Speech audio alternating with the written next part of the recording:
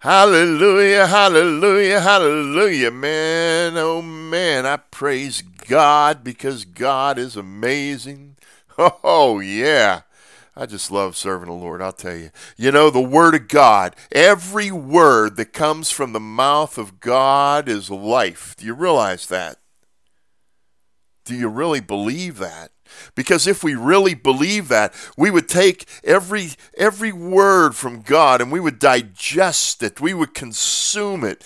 We would take it like a seed being planted in a garden, and we would make sure that garden is weeded and taken care of so that that seed would sprout, and its roots would go down deep, and it would grow, and it would just flourish within us and completely transform us. Do we really believe that every word spoken from the Lord is life?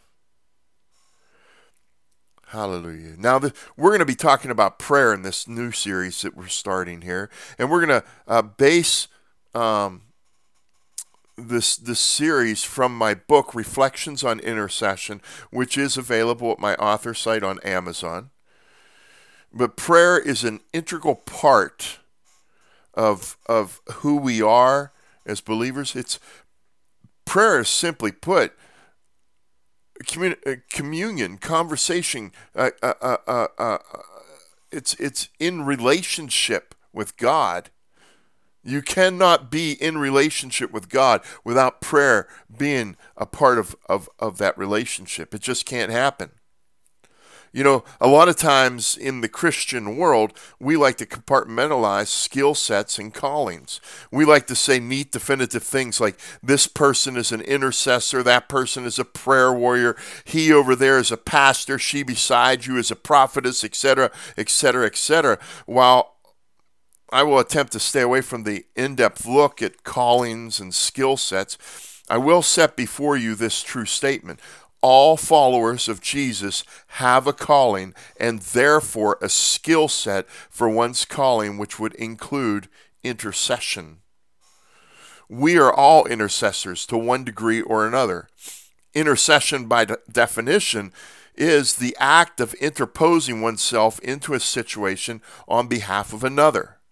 One of the great men of prayer that I have tried to learn from has a book that he reads and rereads, and he once recommended it to me.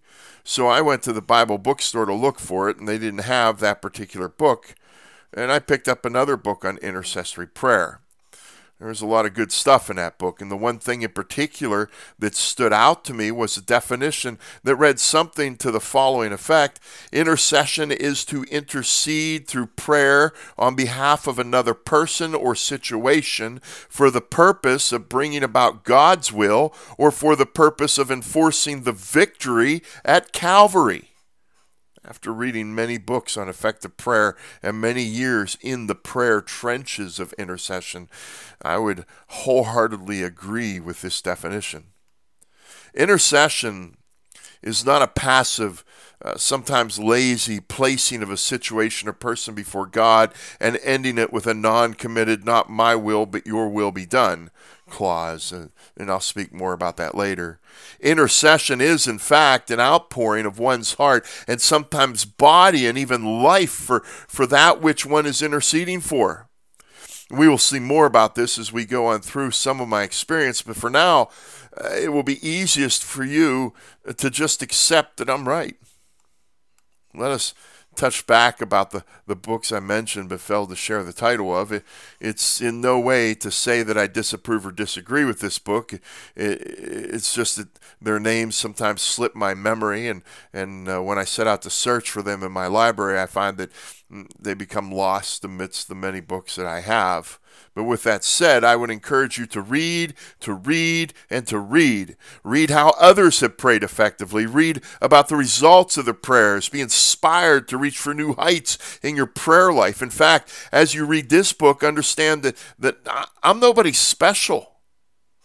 God doesn't answer my prayers because I'm better than you or I'm at some great level of advancement, as if I have some special power that you as a believer do not have. On the contrary, I'm just a man who is in love with his Redeemer.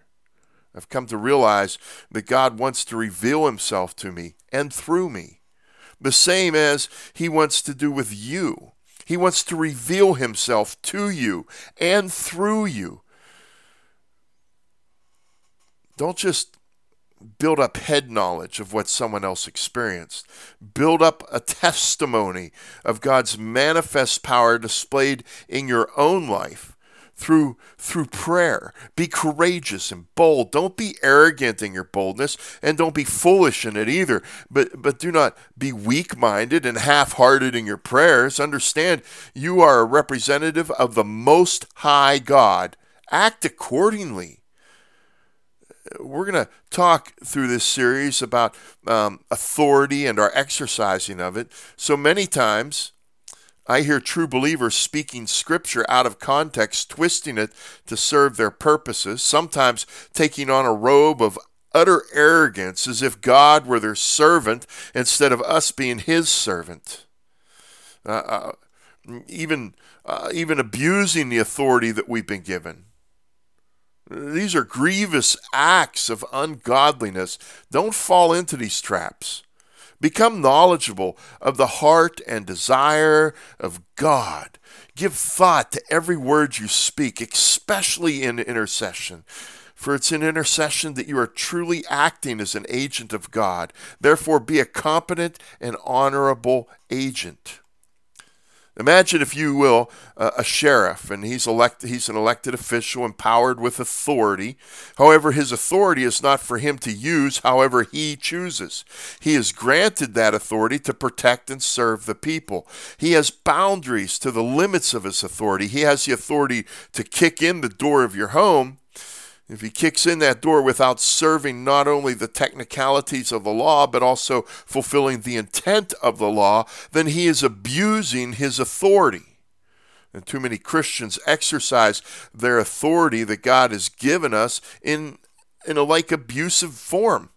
When we're not fulfilling God's desire in the exercising of our authoritative powers, we are abusing our authority. Now, while I'm headed down this path, allow me to touch on something else I frequently run into that brings great sorrow to my spirit. That's men and women who seek to quote another's prayer verbatim because it worked for that person. All too often, I hear wonderful people of Christendom say specific words because that's what so-and-so prayed, and it worked. Now think about that for a moment. God has not given us a spell book of magical incantations that, if spoken in a correct fashion, will result in some great happening. Prayer is not correct phrases and specific sentence structure. Prayer is about connecting your heart and God's heart. The words we use are language. They need to be the verbalization of your heart being communicated to God. They're not 10 easy sayings to manipulate God. If you're looking for the effective spells and incantations book, you're in the wrong family. Our family serves the God of all glory, who desires our willing, truthful heart, and for us to see our willing, truthful heart. Remember, God knows our heart. All too often, we are the ones who do not know our heart. This is partly why it's important for us to speak our hearts in prayer and not just think them. I had nobody to tell me about these things in the beginning. I sure couldn't put most of this stuff into words at the time. I just prayed. Now, for starters, it's probably important to remind you that I did not come to the loving embrace of Jesus in a revival service or in any kind of church service for that matter, meaning that I was not raised in church. That's not to say that this is a bad way in which to meet him. That is not the way that I came to meet Jesus. If you read my first book, The Most Excellent Way, you'll remember that I didn't meet Jesus by being raised in a church or through some wonderful crusade. I learned to pray by reading the Bible and praying the way they did, the men and the women in the Bible. Now, that doesn't mean that I used their words. Instead, I used their style, if you will. It would have never occurred to me to use their words. First, I wasn't them, and And well, second, our situations were different, if not in general, at least in the specifics. It wasn't what they prayed so much as how they prayed. They prayed aloud. They prayed as if God were there in real person, in flesh and blood, not some distant deity that stood unseen. And they prayed from their heart. Their words were an outpouring of what was in their heart. And that's how I would pray. Let me give you a bit of a visual to help you understand. And actually, I teach and recommend this to everyone I talk to at any length about effective prayer. I would set up 2 chairs, and one is for me and the other one is for Jesus. Now, his was always the better of the 2. I would invite him to sit with me, and then I would begin to pour out my heart to Jesus.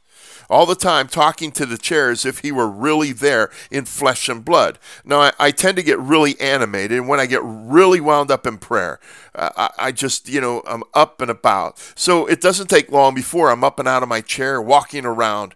And understand, prayer is a heartfelt conversation with the Creator of everything.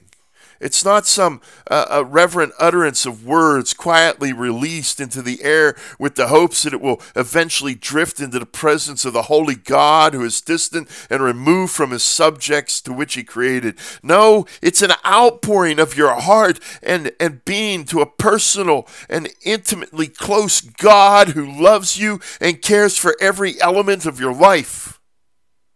Yes, it is true that we must be reverent when we speak to him, for his station as holy and perfect creator, giver of life, demands reverence.